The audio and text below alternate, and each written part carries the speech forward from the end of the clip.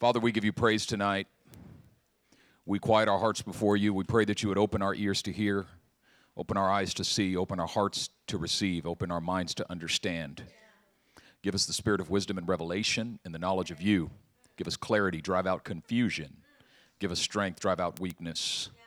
Give us grace. We thank you for it in Jesus' precious, holy, mighty name. Amen. Amen. So we talked last night about discovering your purpose, the why you are, and we said that if you want to know who you are, you first must discover why you are. And what we discovered in session 1 concerning your purpose is that your purpose is not something functional. That is, the reason God put you on this planet is not to fulfill a function. It is not to fulfill a vocation. It is not to achieve something. That is not your purpose. Your purpose, we said, is relational. Why? Because we identified God as a relational being rather than as a functional being. Meaning, at the core of his being, God is not a taskmaster, God is not a king, God is not a lord. At the core of his being, he is first and foremost a father. Yeah. Now, if you remember, we just did the 6-part series on the kingdom of God that led us into the retreat. And the interesting thing is that if you take the kingdom apart from the Father, the kingdom of God becomes an oppressive power structure. Yeah. But when you add the Father into it and add to that our identity as his sons and daughters, and now realize that we're called into the kingdom, we realize that we're not called into the kingdom as subjects, but as sons and as daughters. And the difference is that the function of sons and daughters in a kingdom is to share the authority of the king. That is, the function of sons and daughters in the kingdom is to reign with the Father. Now, Jesus was the only begotten Son of God. He is the only non-adopted Son of God. And he was with the Father in eternity. He was the agent of creation. Through him all things were made. Without him nothing was made that was made. In him was life, and that life was the light of men. And we find in Scripture that Jesus occupies 2 places in relation to the Father. First, he is at the right hand of the Father. And that image occurs over and over again, both in the Old Testament and in the New. Psalm chapter 110, verse 1 says, "Then the Lord said to my Lord, sit at my right hand till I make your enemies your footstool." And over again throughout the New Testament, we see him sitting at the right hand of the Father. But secondly, we see him in John 1, I believe it's I can't remember the verse, but in John chapter 1, he's resting in the bosom of the Father. No one has seen God at any time. The only begotten Son who is in the bosom of the Father, he has declared him, or he has made him known. And so Jesus occupies 2 places in relation to the Father. First, he is at the right hand of the Father. Second, he is in the bosom of the Father. The bosom of the Father is the place where he receives eternally the Father's love. The right hand of the Father is the place wherein he is invested with the Father's authority. And the Scriptures call us both to reside in the bosom of the Father and to reside at the right hand of the Father with Jesus. Okay? I'm sorry, I'm moving too fast. Let me slow down a little bit. In Ephesians chapter 1, Paul prays this prayer. He says, "For this reason I bow my knee to the God and Father of our Lord Jesus Christ, and I pray that he would give you the spirit of wisdom and revelation in the knowledge of you, so that the eyes of your understanding would be enlightened." And he prays that our eyes would be enlightened so that we could see 3 things. Number 1, the riches of his glorious inheritance in the beloved. Yeah. Number 2,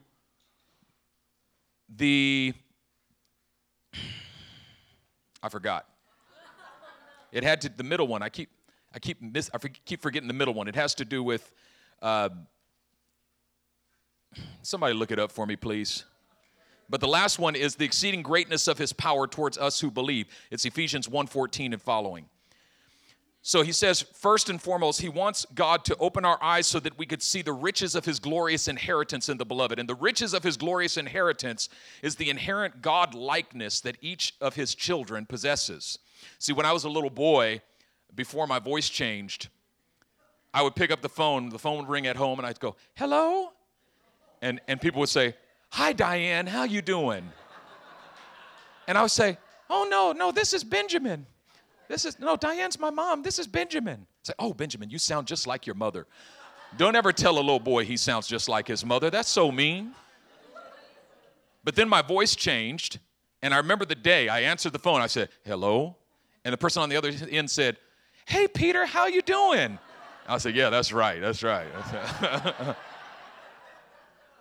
The funny thing is that I did not sound like my father to me. I sounded like my father to others. I did not realize how much like my father I was. Matter of fact, I'm still realizing how much like my father I am. It's interesting. I heard my brother Charles up here singing. I walked by and I thought my dad was up there singing for a second. And then I was like, oh, wait, that's Charles. Because I was like, man, Dad's voice done got good. Like, he's been practicing. And then I was like, oh, that's Charles. That's my brother, right? You don't know how much like the Father you are. Other people can see it. It's funny. And that happened to me over and over again as I was growing up. Other people would tell me, man, you sound just like your father. But I couldn't hear it. It's like that with us as believers in Jesus Christ. You don't realize how much like your Father in heaven you are. And so Paul prayed that God would give us a spirit of wisdom and revelation so that we could see the riches of his glorious inheritance in the beloved, which is the inherent God-likeness that is in us through the indwelling of the Holy Spirit. What's the second one, Emily? The hope of his calling. That's the first one, isn't it? The hope of his calling, and then the riches of his glorious inheritance in the beloved. The hope of his calling is the end of the matter. That is, if you look at your life right now, you may only see trials and tribulations and sorrows. But the hope of his calling means that right now, God is preparing you for something greater. The thing we must understand is that the favor of the Lord is not circumstantial. It is providential.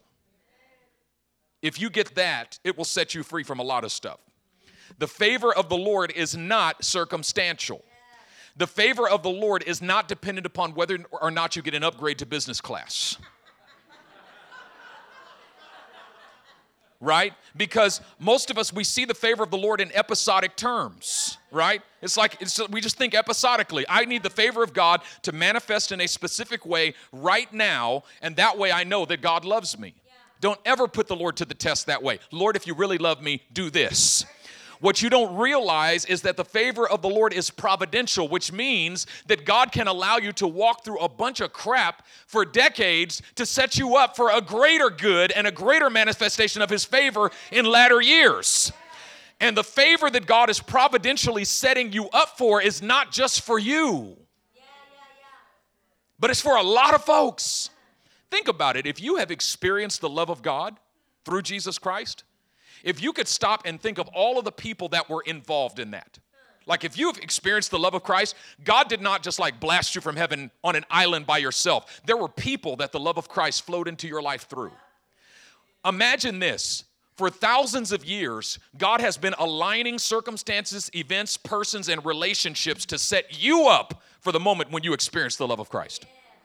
To make sure that you were in the right place at the right time and the right people were in the right place at the right time so that the love of God could flow through that and watch, not the person that the love of God flowed into your life through, there was somebody there that the love of God flowed into their life and somebody there for them and somebody there for them, and it goes back thousands of years. Do you realize that God has spent thousands of years positioning situations and events to set you up to get blasted by the love of Christ? How crazy is that? How provident. And some folks had to walk through hell to set you up to walk into heaven. So that you could enter into the kingdom, some folks had to go through hell to open the gate for you so that you can enter into the kingdom of heaven. How powerful is that? And so that means that when you walk through trouble and when you walk through trials and tribulations, you should see it as God providentially setting you up not only to receive his favor, but so that his favor can flow through you into somebody else's life. The favor of God is not circumstantial, it's providential. All right. So last night we talked about your purpose, and we said that your purpose is not functional, it's relational. God is your Father, and therefore your purpose is to be the object of his love. We talked about the fact that you don't focus on you, you focus on him, and if you focus on him, you begin to see yourself as a reflection in his eyes, and that's when you discover your identity, which is what we talked about this morning. So your purpose is why you are, your identity is who you are, and both your purpose and identity are relational phenomena, not functional phenomena. Neither your purpose nor your identity depend upon what you do. They're only dependent upon who you are related to. Matter of fact, I heard Mururi say this morning after the second session, I thought it was incredibly profound. He talked about the fact that in the Bible, identity is genealogical. you're always identified by who your father is. Who is this person? He's the son of this person. He's the son of that person. He's the son of this person. Your genealogy is what determines your identity, so that when God positions himself as our father, he says, your genealogy has one. It's only one level. God doesn't have no grandchildren. He doesn't have any great-grand. He only has children. The children of God. That is your identity. That is your genealogical identity, descendants of God. How powerful is that? Give Mududi a high five for that. Where's Mududi at? There he is. That boy good. That boy good. That boy got talent. So your purpose and identity are relational realities rather than functional realities. Tonight we're talking about your nature, and tomorrow morning we're talking about your mission, which are functional realities. Oh, you thought you were going to get off the hook and never have to function. Oh no, we're trying to function.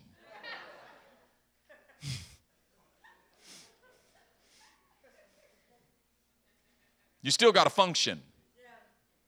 But first, we've got to establish our purpose and identity. And once you establish your purpose and your identity, now we can discover our nature. Because if you start with your nature, but your purpose and identity are in the wrong place, your nature is going to be in the wrong place. You see, your nature is that which drives you. It's that which motivates you. It is the energy source behind your actions, intentions. Your inclinations and impulses are keys to your nature. The problem is if you don't start with eyes that are focused on God the Father and with a heart of sonship, you're going to operate out of the wrong nature. Your inclinations and impulses are going to lead you down a pathway straight to hell. And you'll spend the rest of your life trying to shape your inclinations and impulses. But if you start with a heart and mind that's focused on God, embracing your identity as his sons and daughters, and a life that's focused on living that out. To fulfill your purpose, you have to simply focus your life on growing into deeper intimacy with God. Active recipients of his love every day. My number one priority, receive God's love. My number two priority, return his love. Reciprocate it. Now you're actually living in the kingdom, which is the spirit-filled life. And all of a sudden, out of that life come a series of inclinations and impulses that drive you in a direction that you never would have been driven on your own. That propel you into a realm in which you discover things about yourself that you never knew. All of a sudden, you discover your nature. You discover that there are things that are now natural to you. You see, in order for the right things to be natural to you, you must discover the fact that you are a supernatural being. Otherwise, what's natural to you? Well, the works of the flesh are evident. But when you're walking in the Spirit, what becomes natural to you? The fruit of the Spirit is love, joy, peace, patience, gentleness, kindness, long-suffering, self-control. What is natural to you is what is natural to God. And what we call supernatural, God calls natural. If supernatural healing, when people get healed of sicknesses and diseases, we call that supernatural. God calls that normal. Yeah, in my presence, people just kind of get better. What does God have to do to heal? Just walk in the room. It's just normal. And so when we focus our hearts and minds on walking with Jesus, you see, one of the main problems is we don't spend any time growing into a deeper place of intimacy with God, so we're outside of our purpose. We're completely separated from our identity. And now when it comes to, we're focused on our nature. And I'm simply trying to find my gifts. And we have all this stuff in the body of Christ, like, discover your spiritual gifts. Take this spiritual gifts test and take that test to find out, do you have this gift? And now practice the gifts. And you got to practice your gifts and figure out what your gifts are. Wrong. That's a completely functional way of living your Christian life. I had a Presbyterian friend in seminary, Presbyterian guy. And in his Presbyterian church, people started getting healed. And the Holy Spirit started falling, and people started speaking in tongues, all kinds of what we call Pentecostal stuff. Actually, it's not Pentecostal, it's just the Bible. And so I wanted to talk to this guy. I was so excited, a Presbyterian Pentecostal. No, just a Christian. And I sat with him. I said, so tell me, what happened? He goes, well, this lady in my church had cancer, and in one of the services, the Lord told me to lay hands on her, and I did. And, well, she kind of was better from that moment on. She went to the doctor, and the cancer was gone. It's like, what? That's awesome. It's like, yeah, you know. And I said, so, I mean, how did that happen? I mean, how'd you get there? I mean, how did that happen? He goes, what do you mean? I said, did you go to a conference and get blasted by the glory? I said, no. He said, no. I said, did you get a high-level prophet or apostle to lay hands on you and impart the anointing? He said, no. I said, so what happened? He goes, when you spend all of your time worshiping and praying, kind of happens naturally.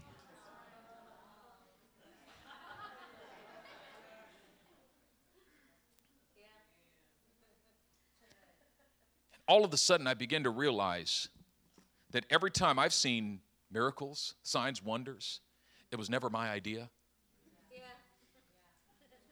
Ever. Like, it was never me going, hey, God, I got a great idea. Why don't you heal this person? It was always God saying, Benjamin, I want to heal this person. Will you go over there and pray for them? And a lot of times I even resisted.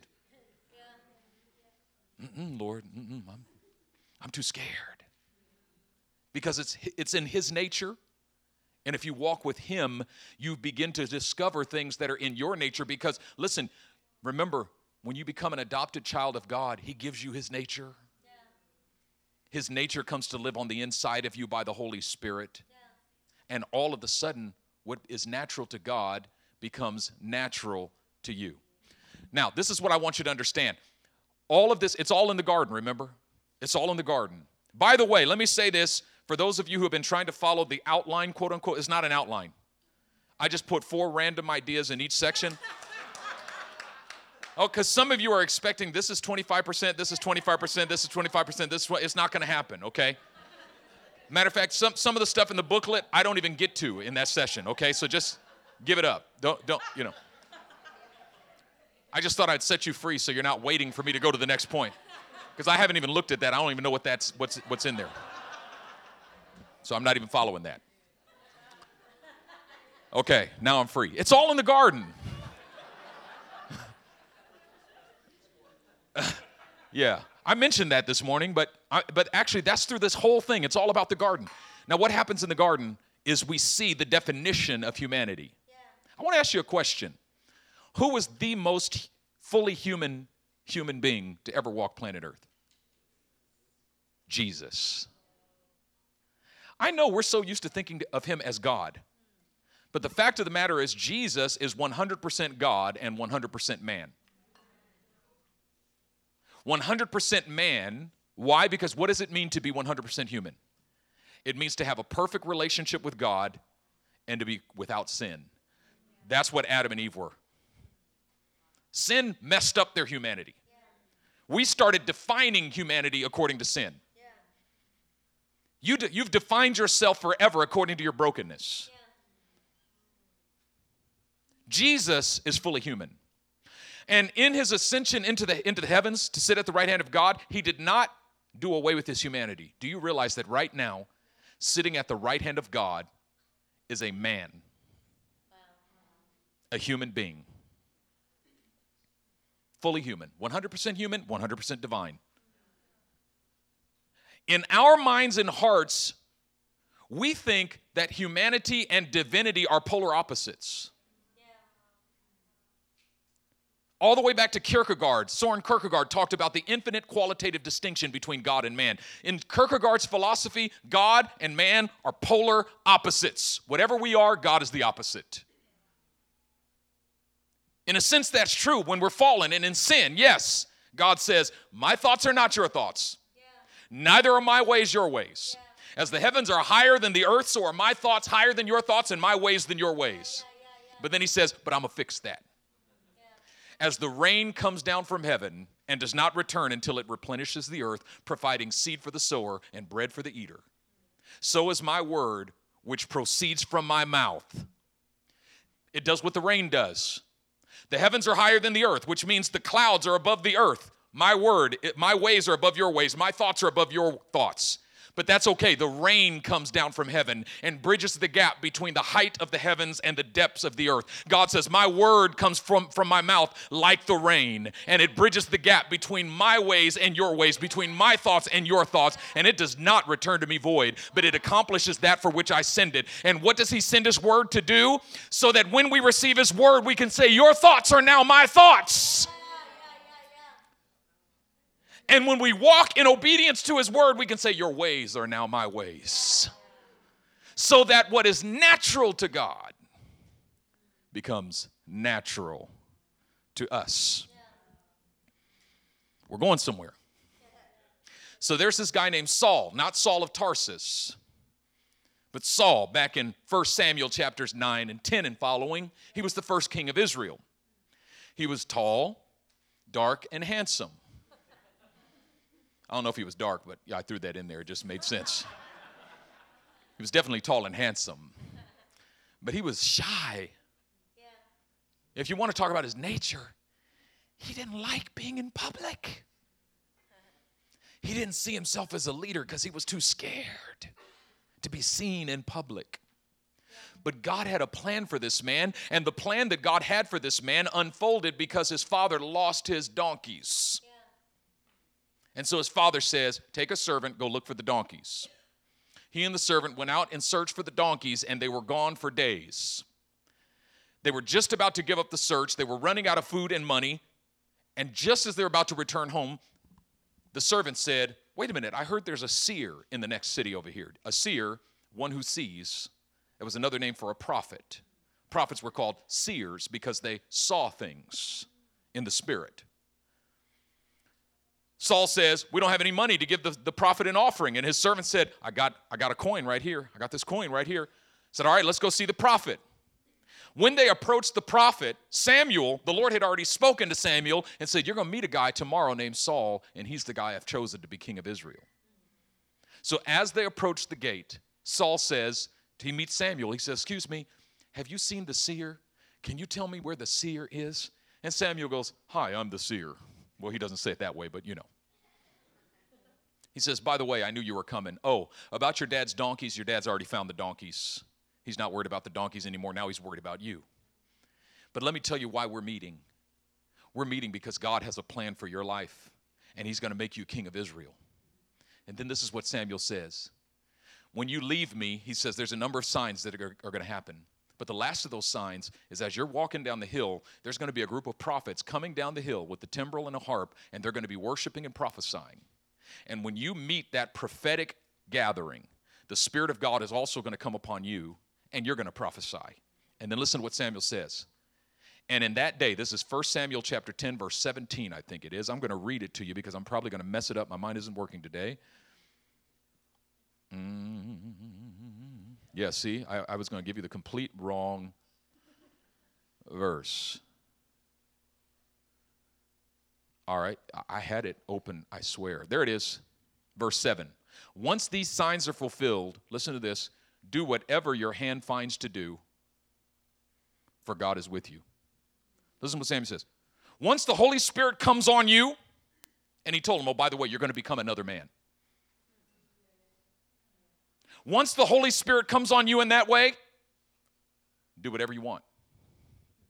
Whatever comes to your hand to do, do that. Translation. When you get filled with the Holy Spirit, overwhelmed by the Holy Spirit, you're going to get a new nature. And once that new nature transpires on the inside of you, do whatever you want. Whatever comes to your mind to do it, do that. Let me tell you what our goal is. Our objective is to be so focused on God that we get so filled up with God that we're able to safely act out our inclinations and impulses because God is with us to that degree. Now, let's fast forward a little further. Saul goes into the city. This hadn't happened yet. He goes into the city. Samuel had a banquet set up for him, and at the banquet, he's going to introduce the new king of Israel, right? And when it came time to introduce him, he was gone. They're like, where's he at? You know where they found him? They found him hiding in the luggage. This is the new king of Israel.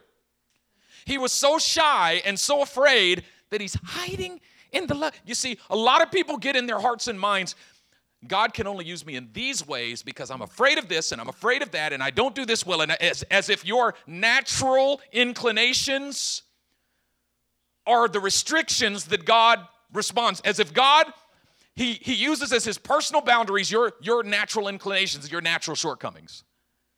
Moses had a stuttering problem. God said, I don't care. Who gave man his mouth? You hear what God is saying? He's saying what you think are your weaknesses. God says, I use the weak things of the world to confound the strong. Yeah.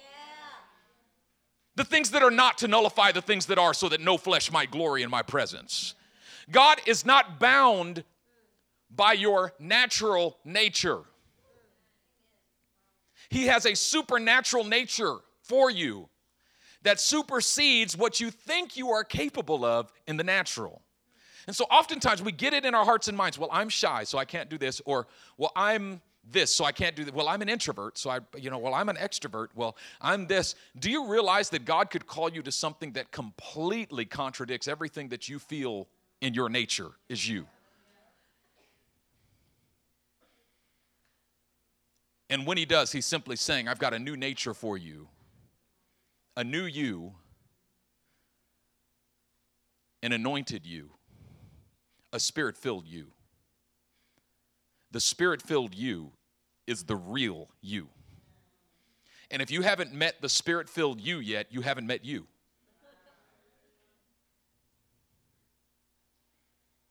The anointed you can do stuff that you could not believe. Stuff that you never thought you would do. When the Holy Spirit comes on you, you'll find yourself doing it. Stuff that you never thought, places where you never thought, one great illustration is, I remember when I was a Bible college student, I would hear all these stories about people casting out demons. And it just sounded so scary to me. I thought, I could never do that. I would freak out if I saw a demon-possessed person. And then I did see a demon-possessed person. And I did freak out. I went,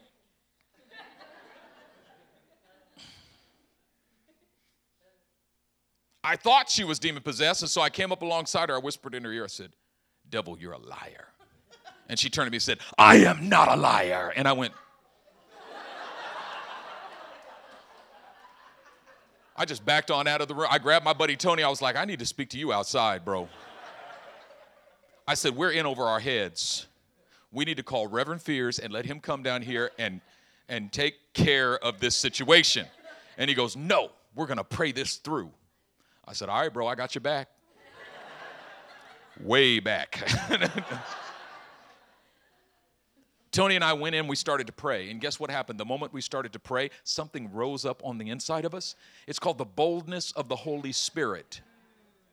When you actually take a step into the kingdom and begin to deal with something that you didn't think you had the stuff to deal with, all of a sudden you discover that you couldn't deal with it by your own power. You are right to realize that you couldn't deal with it by your own power, but in the kingdom you don't have to deal with anything by your own power. You deal with it by the power of the Holy Spirit. It's all in the garden. I know that wasn't about the garden. I'm going back to the garden. That was a foreshadowing. So God says, let us make man in our own image and in our likeness, and let him have dominion over the fish of the sea and over the birds of the air. First, his purpose and identity. Let's make him in our own image and in our likeness. Translation. Let's make him our son and make him the object of our love. His purpose will be to be in fellowship with us forever. And his identity will be son. But then next comes his nature and his mission. And let's let him have dominion. His nature is dominion. And the definition of dominion is creative responsibility for the created order. Let him have dominion, meaning we're going to set him over everything in this world. And his job will be to take creative responsibility for the created order. He's going to look around and go, how can we make this better? He's going to see problems and say, how can we fix this problem? And when he says, let him have dominion, along with that task of taking dominion comes a constellation of gifts, of passions, inclinations, and impulses that drive him towards making a difference in the world. You see, that thing on the inside of you that wants to make a difference in the world, it actually comes from God. You just got to put it in the proper place. That thing comes from God. It can also become an idol. It becomes an idol when it takes the place of God. And that's why you got to come back to your purpose and your identity.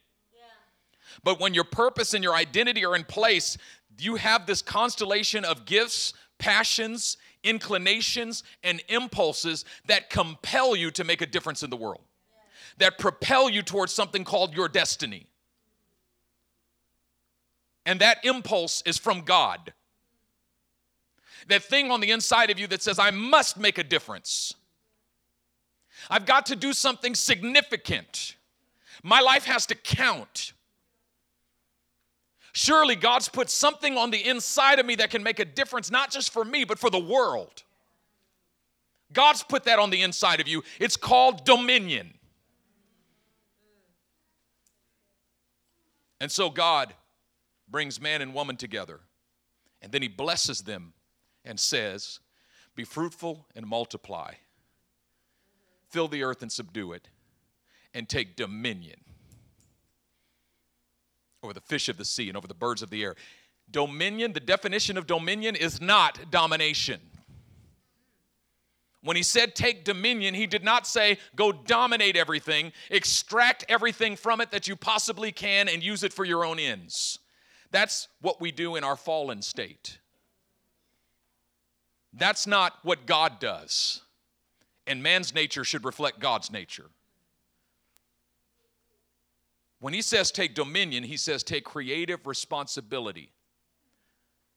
Now, what he has given to the man and to the woman and to every man and to every woman from that day forward is a unique constellation of gifts, passions, inclinations, and impulses. You, right where you sit, each and every one of you in this room right now, you have a unique constellation of gifts, of passions, inclinations, and impulses that if you focus in the right direction will propel you to make a difference in the world that nobody else can make but you.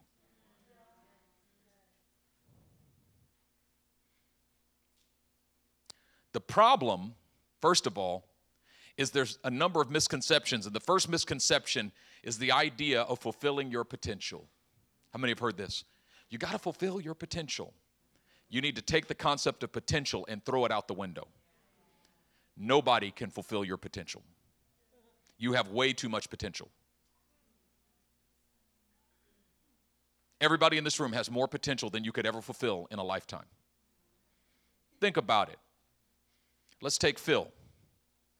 Phil is a master designer, right?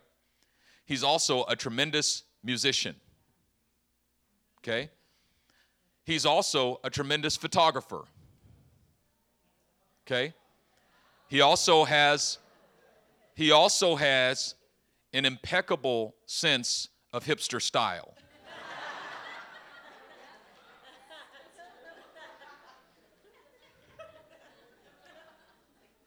And even better, he married up, so, you know.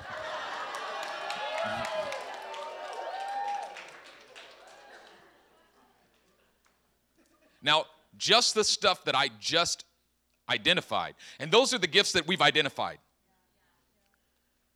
If Phil focused on being a photographer, there's this whole world of potential that Phil would fulfill. Yeah. But he couldn't fulfill all of that and simultaneously fulfill all of his design potential. But in neither could he fulfill all of that and simultaneously fulfill all of his musical potential. And there's probably 7 or 8 other gifts that Phil could actually be excellent in. He can't fulfill all of his potential. And matter of fact, you shouldn't try to fulfill all of your potential. And so God gives us ways of prioritizing and focusing our gifts so that we focus on the ones that are of greatest kingdom benefit. Jesus didn't fulfill his potential, by the way, on earth. Think about it. The dude could heal the sick. He could have raised up an army that drove Rome out easily. I mean, the guy can raise the dead. He could have raised up an army with just his 12. He said, let's go to war. They all get killed. Just get up, raise them up. Go at him again. They all get killed. Just raise them up from the dead again. Get their arms chopped off. Just puts them back on. We run out of food. Just give me a cracker. Multiply it. Bam. Feed the whole army. He had the potential to raise up an army that took over the world, but he didn't fulfill it. What if he'd have wrote books? If Jesus would have wrote books, game over. So I'm reading the epistles of Paul. I'm reading Jesus. Matthew, Mark, Luke, and Jesus. That's all I would read is Jesus. What if he would have started a church? You want to talk about mega churches? Shoot, you ain't never seen a mega church yet. Jesus would have had a mega church of mega churches, and he could have lived forever. He'd still be in his earthly body right here. He wasn't even worried about fulfilling it. He didn't start his ministry till he was 30 years old. Yeah.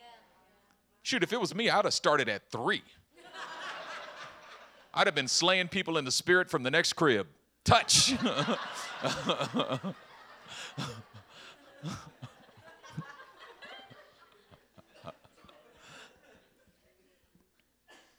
And he only ministered for 3 years. Yeah. And what you find in the ministry of Jesus is a complete lack of anxiety. Yeah. No, you notice he's not walking around going, oh, what if I don't fulfill? Oh, what if I? Think about it. What he does in that 3 years is he picks the 12 guys upon whose shoulders the whole history of the church is going to rest. Yeah. The whole future, the eternal destiny of billions of people is going to rest on these 12 guys. Yeah. I'd have been so worried. What if I picked the wrong guys? You picked the wrong disciple, lights out. And he's not even worried. For 3 years, he's walking around with those guys. I would have woke him up at 5 o'clock in the morning, had him pray for 2 hours, then done 2 hours of theology, 2 hours of biblical interpretation. I would have, preaching class, hermeneutics, homiletics. I would have put them through Bible college, seminary. But what does Jesus do? He just says, just follow me. Where are we going? I don't know. Just keep following me. We're just walking around. Oh, this is a good place. And he sits down. Blessed are the poor in spirit, for theirs is the king. Do you know that the whole future of the church rests on these guys, and you're talking about the poor in spirit? Jesus, what's your methodology? It's easy. I just do what I see the Father doing. Yeah. Every day I'm just looking. See, Dad, what are you doing today? His communion with the Father, purpose, set the trajectory for his daily impulses and inclinations, nature. That is, his purpose and identity informed his nature, so that now his daily impulses and inclinations, which determined the gifts that he used at any given moment. Jesus had every gift. See, in the body of Christ, we talk about a lot of nonsense. Do you have the gift of healing? Do you have the gift of prophecy? Do you have the gift of word of knowledge? No. Can I just set something straight? None of us have any of those gifts. But the Holy Spirit has all of them, and the Holy Spirit dwells in us, which means all of those gifts dwell in us. And so I'm wanting to possess this gift. You can't possess a gift of the Spirit. But you can walk in fellowship and communion with the Holy Spirit. And when you're walking in fellowship and communion with the Holy Spirit can manifest any gift through you at any time.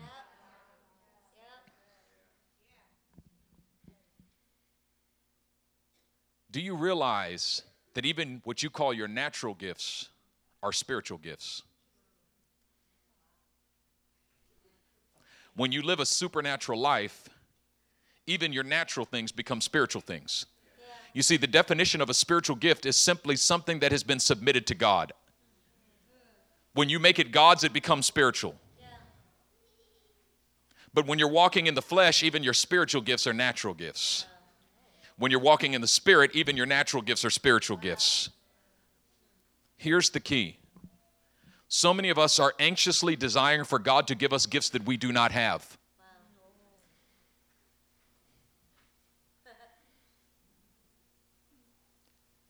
Simultaneously rejecting the gifts that we do have. Wow. Yeah. Not realizing that that is an accusation. God, you didn't give me the right gifts. You didn't give me the gifts that I want. You didn't equip me in the way I want to be equipped.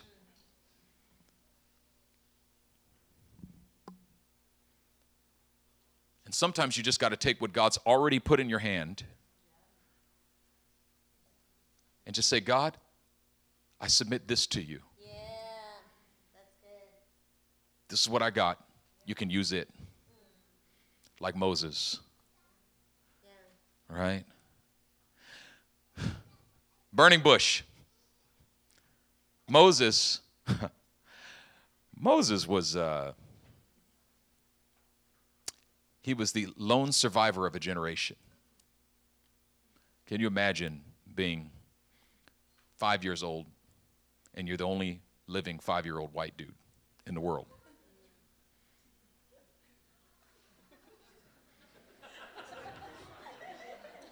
That's hard to imagine, isn't it?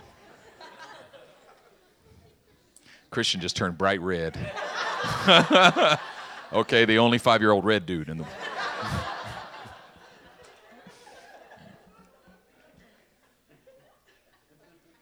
When Moses was 5, he was the only 5-year-old Jewish kid. Yeah. All the others were wiped out when he was a baby. Yeah. He was the lone survivor of a generation. Yeah. His mother was hired to be his nurse. You better believe that from the time he was an infant, his mother was whispering in his ear, son, you are the lone survivor of your generation. God has a plan for your life. He has set you apart. He's called you to be the deliverer. Yeah. So Moses, from birth, is inculcated with a sense of purpose and a sense of destiny. But Moses, at 40 years of age, experiences frustration. Frustration is when you set out to fulfill your God-given destiny and it all falls apart.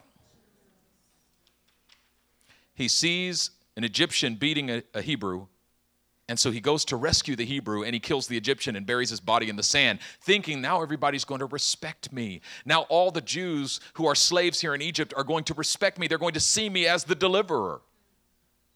But they don't. The next day he sees 2 Jews arguing with each other. He says, brothers, let's have unity. And they look at him, and one of them says, who made you our ruler and judge? You're going to kill me the way you killed the Egyptian yesterday? And all of a sudden, Moses realizes that his secret is told. He runs for his life, and for the next 40 years, he's out in the desert in obscurity. He tried to fulfill the call of God on his life, and he failed. Yeah. Where's the favor of the Lord now? Now he receives the job of the shepherd, and we're going to talk about that tomorrow. But after 40 years, he's out in the desert, and he sees a bush on the side of a mountain called Mount Horeb. It's also called Mount Sinai. And he thinks it's spontaneous combustion. Any moment that bush is going to burn up and it's going to burn out. It's just, a little tumbleweed. But what happens? It keeps burning. And he's like, any minute that bush is going to burn out, but it keeps burning. And after a while, he's like, man, why is that bush still burning? He says, I've got to turn aside and see why this bush is burning but not being consumed. And so he ascends the mountain, and he comes before the bush, and he gets close to the bush, and suddenly a voice comes to him from the bush. Isn't it interesting that Adam, when he was ashamed, hid behind the bush? And now God speaks to Moses from the bush. That is, God comes to your hiding place and sets it on fire. He comes to the place that you run to in shame and he sets it on fire. All of a sudden he draws you to the bush. Moses thought he was approaching God. In actuality, God was approaching Moses. Moses, I am the God of your fathers, the God of Abraham, Isaac, and Jacob. Take off your shoes, for the ground upon which you stand is holy. Moses takes off his shoes and bows with his face to the ground. Now God speaks. Listen to this. I have heard the groaning of my people in Egypt. I am concerned about them. And I have come down to rescue them. Listen, when you're walking in the Spirit, you begin to recognize that your desire to make an impact in the world is absolutely meaningless. Because you can't. You can try, but why? Because you can't intervene. Sorry, that was. You can try, but why? Anyway. God says, it's my mission, Moses, it's not your mission. It's my mission. I have heard the groaning of my people in Egypt. I've come to make a difference. I've come to change. You see, the problem is when you're not walking in the Spirit, you're walking in all this anxiety. I need to make a difference. I need to change, and I need to fix this, and I need to own the world, and we need to do this, and we should be doing it. And all of a sudden, you're overwhelmed with all this anxiety about all of the shoulds and oughts, that we ought to be doing this, and we should be doing this, and I'm ashamed because I should be able to do this, but I can't do it. And how come I've tried and we failed, and we shouldn't, and why are we not doing this, and how come we're not doing that? You're walking in the flesh. And now you're carrying the weight of the world on your shoulders. You need to get off the cross. Somebody else has already been there. You don't have to die for the sin of the world. Hello. God says, I've heard the groaning of my people in Egypt. Now watch this. He says, Moses, therefore you go. I've heard, therefore you go. I'm sending you. And Moses says, I don't talk so good. Notice what Moses says. I don't have the right gifts. Translation, it's not in my nature to do what you're asking me to do, God. I don't have the right potentialities. I don't have the right gifts. I don't have the right, I'm not even passionate about that anymore. God says, I've come to shape your passion. I've come to give you your gifts. I've come to tell you where you're gifted. Listen, when God comes to you, don't you dare tell God what you are gifted with and not gifted with.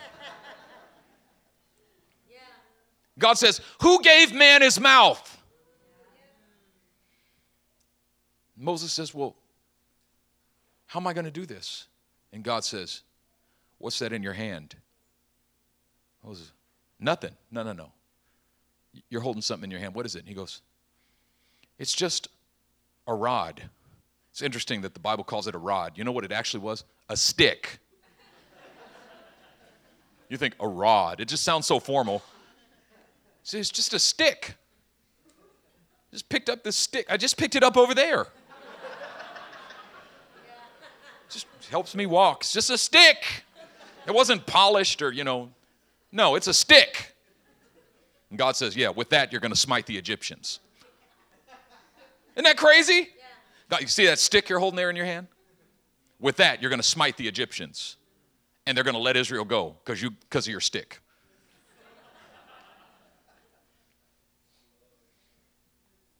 When the power of God comes on that seemingly meaningless gift that you have. Amen. Man, I don't have anything. I'm not a prophet, an apostle, pastor, teacher. I ain't got nothing. I can't even. I'm not even very smart. What do you got? What you got? Well, I can weave baskets. All right, I'm going to come on your basket weaving, and with your basket weaving, you're going to smite the nations.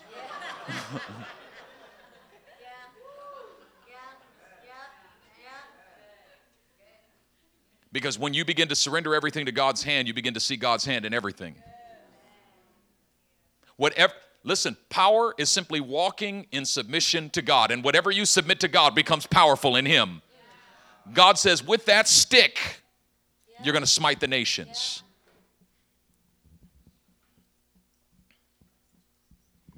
question is not what you're gifted to do. The question is, which of your gifts have you surrendered to God? Wow. Yeah. It's good. Because before you surrender it to God, it's still just a stick. Yeah. Some of us are walking around trying to smite stuff with a stick that we have not surrendered to God. Say, this is my rod. It's a rod, and with it I will. No, you will not. It's a stick. You look ridiculous. Yeah. You know, folks run around prophesying. Parking lot prophecies. I got a word from the Lord for you. The Lord said, today is Saturday. And they give you information that you already knew. You know them word. Jesus said he loves you. I knew that already. That's just a stick. Yeah.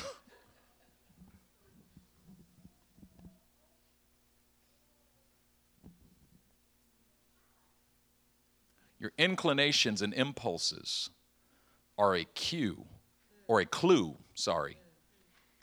to the destiny that God has placed in your life. However, you must allow God to hone your inclinations and impulses. And what God does is there's always a period before you enter into your destiny. There's always a period of years and even decades in which God puts you in a place where you can hone your inclinations, and impulses. Now, let me tell you something. Some of you here have inclinations and impulses that you haven't seen God move on yet. Yeah.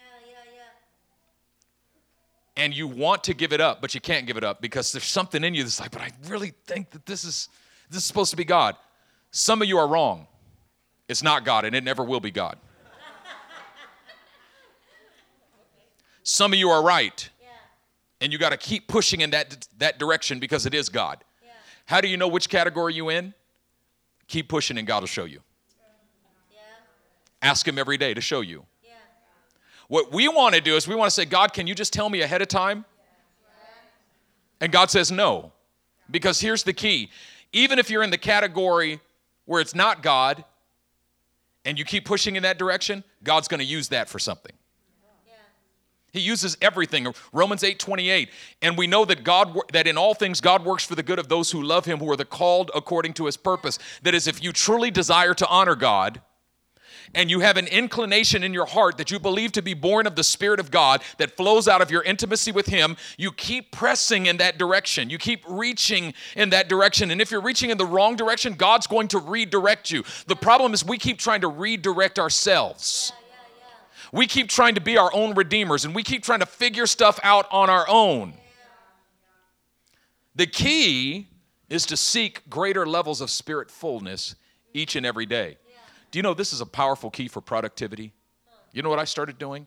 I started spending the mornings in prayer, and I don't leave my time of prayer until God tells me what to do for the day. So how do I know what to work on? And this is the key. You know what the hardest thing is? My inclination is to work on the thing that's the most pressing today. You know what I found? When I spend time and I come to this place of intimacy with God, God gives me a new inclination. And sometimes it doesn't even remotely resemble what's pressing on my calendar right now. But I found that if I submit to God and I move in the direction God is moving me, it always works out. And there's actually always time to complete the thing that is pressing on my schedule as well. Because God cares about that too. You find that there's always tension between your purpose and your mission. I heard somebody say earlier today, do I study for the test or do I worship the night away? I feel that all the time. Am I supposed to just worship all night or do I study for the test? And the answer to that question is obey God tonight. Because when it's time to study, if you're walking in the Spirit, the Holy Spirit will say, study. And if the Holy Spirit never says study and you fail the test, that wasn't God.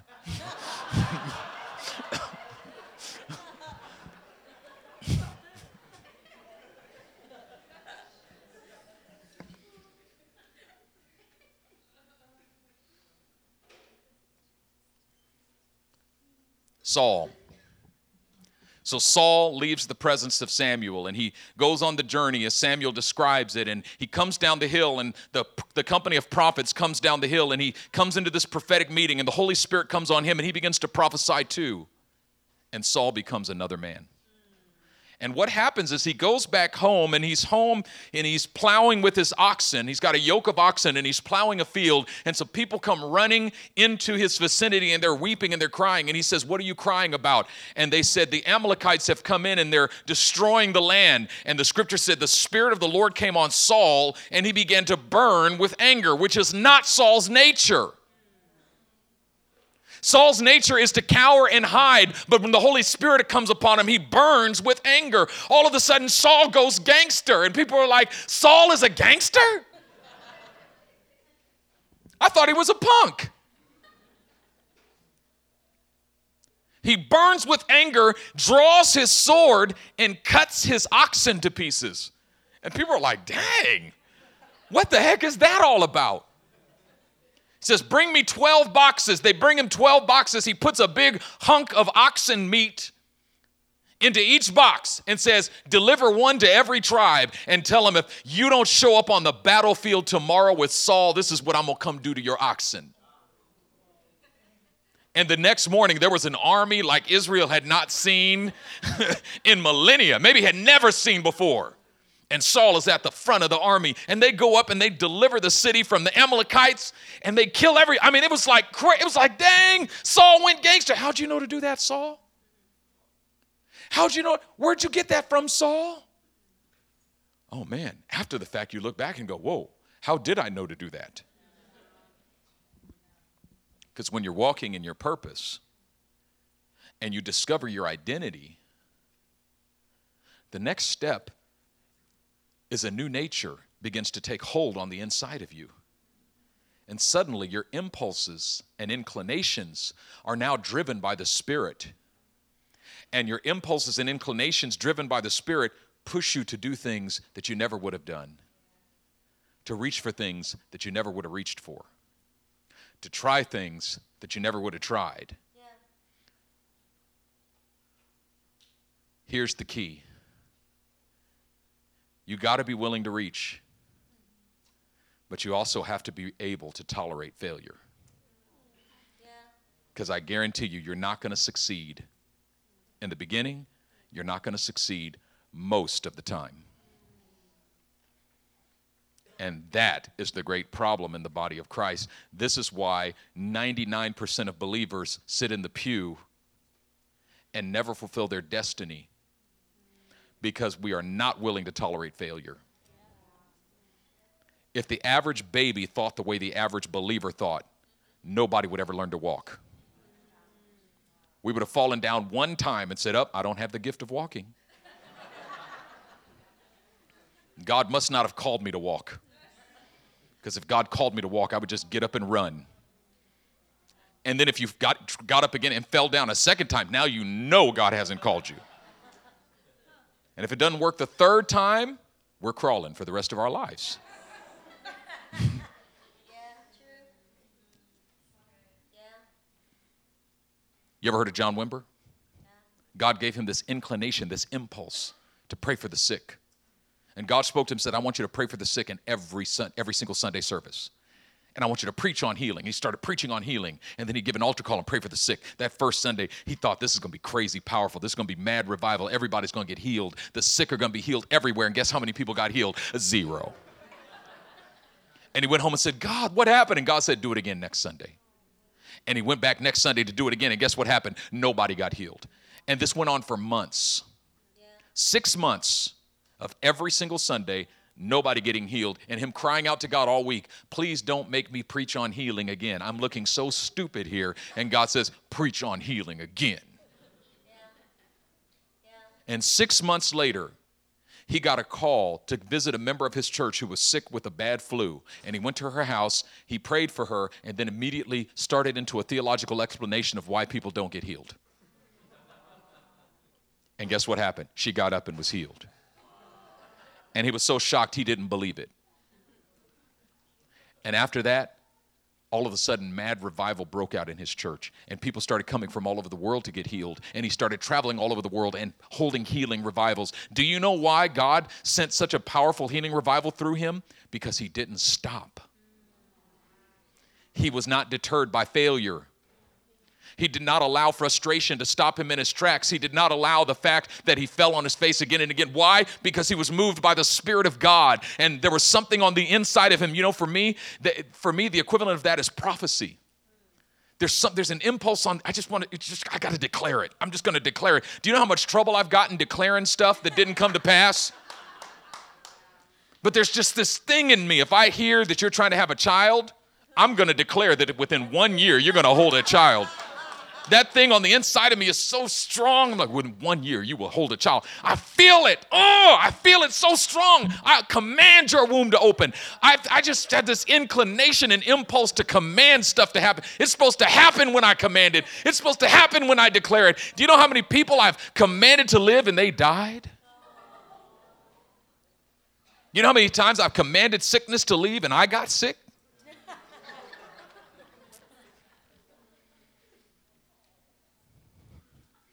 Now, you do have to exercise wisdom.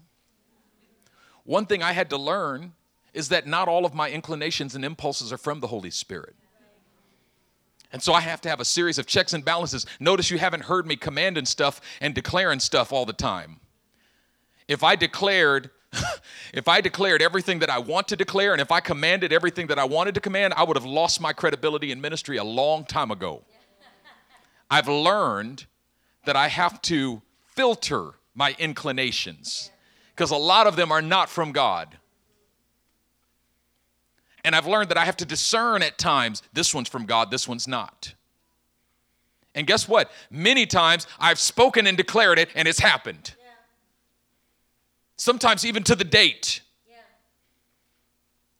It's funny, in July, on July 13th, I was in prayer and the Lord brought this pastor and his family to me in prayer. And the Lord gave me a word for them. And I sent them this word. I said, I really feel like the Lord's getting ready to do this in your life. And I sent him the word on July 13th. He just emailed me yesterday, said, you won't believe it. After we got that word, this happened, this. And God did exactly what I spoke. And it happened in the preceding 3 or 4 months. And he goes, so my wife and I want to send you and your wife on a 7-day, all expense paid vacation to any of these. I was like, dang, okay, yeah, we're going. So we're going to have another 7-day sabbatical at some time between now and the end of the year.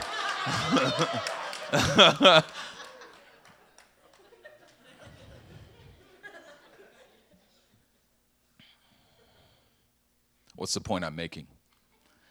You've got to make a decision to press deeper into the direction of your purpose and identity so that you can experience the new nature. And once again, you experience the new nature not by pressing for the new nature. It is the natural result, the natural outgrowth of your intimacy with God.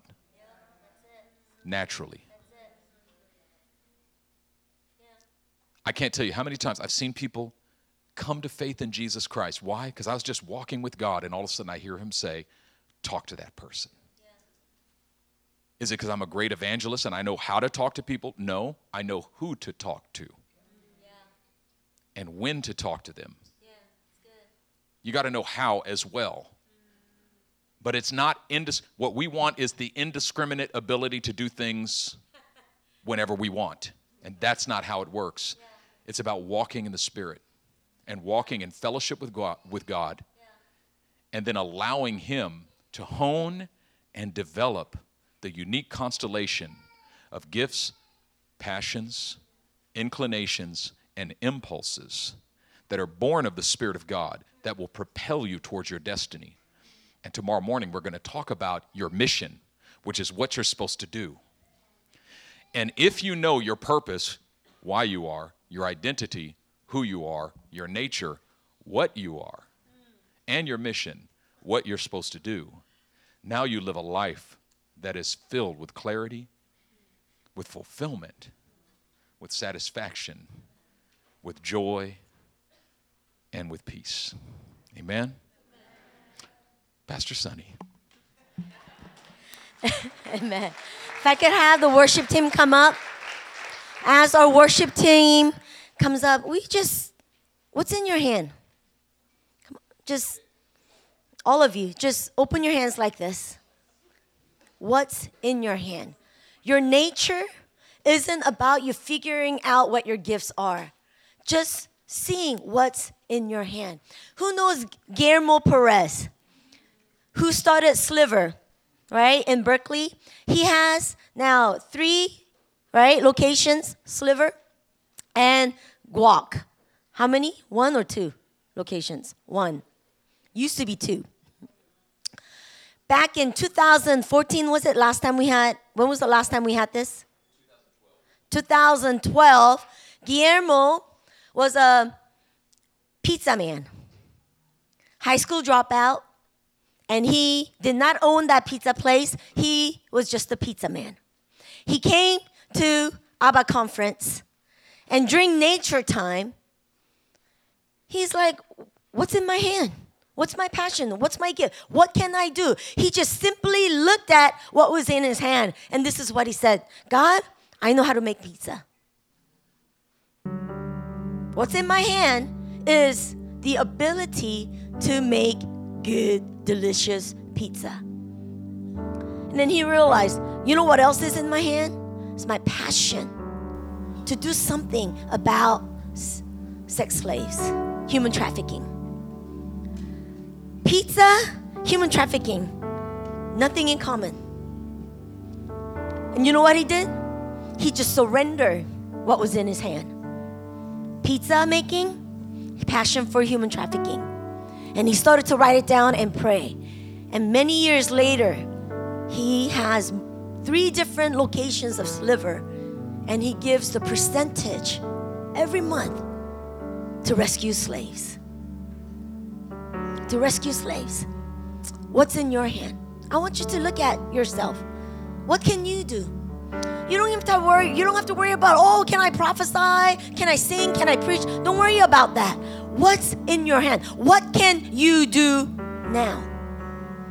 I remember even when I was in seminary, when, people preached about spiritual gifts, you know what I said? God, I have none. I was like, that's not fair. My friend Benjamin, he could preach, he could prophesy, he could sing, he could play the piano. Me, I can't speak, I can't sing, I can't play any instruments. God, I don't have any gifts. But you know what God said? What's in your hand? And if I told you what I told him, you'll laugh. Because first thing I saw in me wasn't something good. You know what I saw? I saw, well, I always live in fear. Even when I was young, I would walk home from school, and certain areas I would just run, and I would be so scared. Public bathrooms, I would just run out afterwards. I would hold it as long as I can. Every time I see bugs, I scream. You see your pastor and you hear me going all over the world, and you think, wow, God just gifted you. I'm afraid of bugs. God, I have fear. Ever since I was a young kid, I always lived with fear. And this fear keeps me from trying things that I want to try. You know what I surrendered? It wasn't something good. It was bad. It was fear. Fear. And then on the other hand, I said, God, I can't preach. I can't sing. But you know what I do have? I have willingness. I have a yes. That even though I don't know what I could do, if you tell me to go, I'll go. I have fear. I had my yes. I don't know what you could do with it, but this is all I see. So I surrender. And you know what? He used it. Every fear I lived with, Every time he said go, I would go. And every time I took that step, I had to overcome my fear of bugs. My first mission trip to Africa, you don't understand how supernaturally bugs came after me. Wherever I went, I saw crazy looking bugs with antenna eyes and just following me wherever I went. Every meal they gave me, there was a bug. When in the morning when I tried to pray, cockroaches from out of nowhere come at me. And every time I said yes when he said go, I had to overcome that fear. And in overcoming that fear, I received another level of faith. He said go. I can't preach, but I will go. And I would overcome my fear of public speaking. Even something that tormented me all my life, when I surrender, the fear of bugs, overcoming my fear of bugs. You know what I do now? I set people free that are demonized. I was never this bold, powerful missionary. I was just a girl that was afraid of bugs, that surrendered that to God. So tonight, every eye closed, just open your hands like this in front of you, over your lap. Come on. Your Lord, your God, is not asking you to do something that you're afraid of. Don't worry, He's not going to ask you to sell everything and move to Africa. You know what He's saying right now? Identify what's in your hands. I'm going to give you about a minute or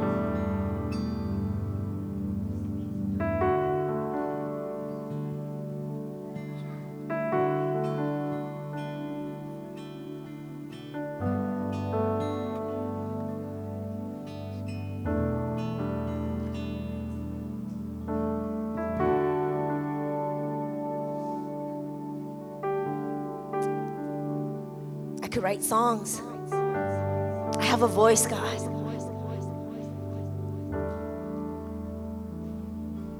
Come on.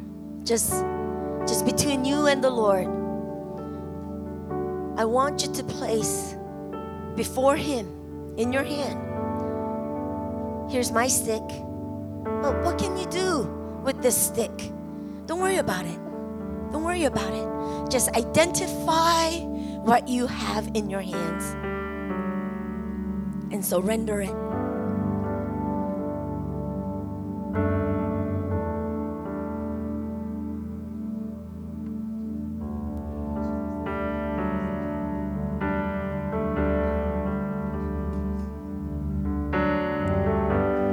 If God can use this girl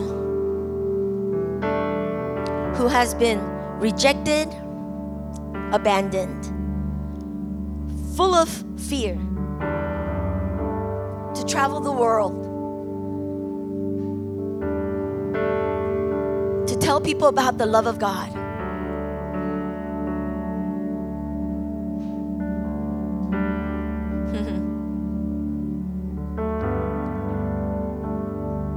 God can lift up any one of you beyond what your mind can comprehend, beyond your understanding. If you would just surrender.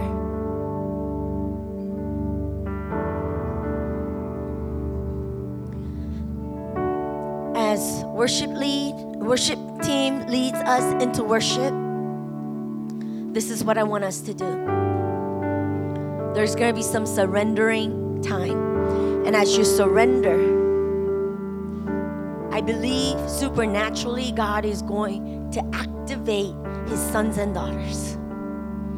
What is so natural, just a stick, God's going to anoint it, and He's going to use it for His glory.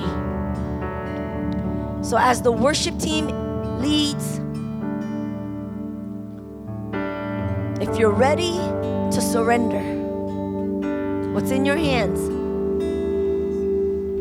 I want you to stand and I want you to lift it up.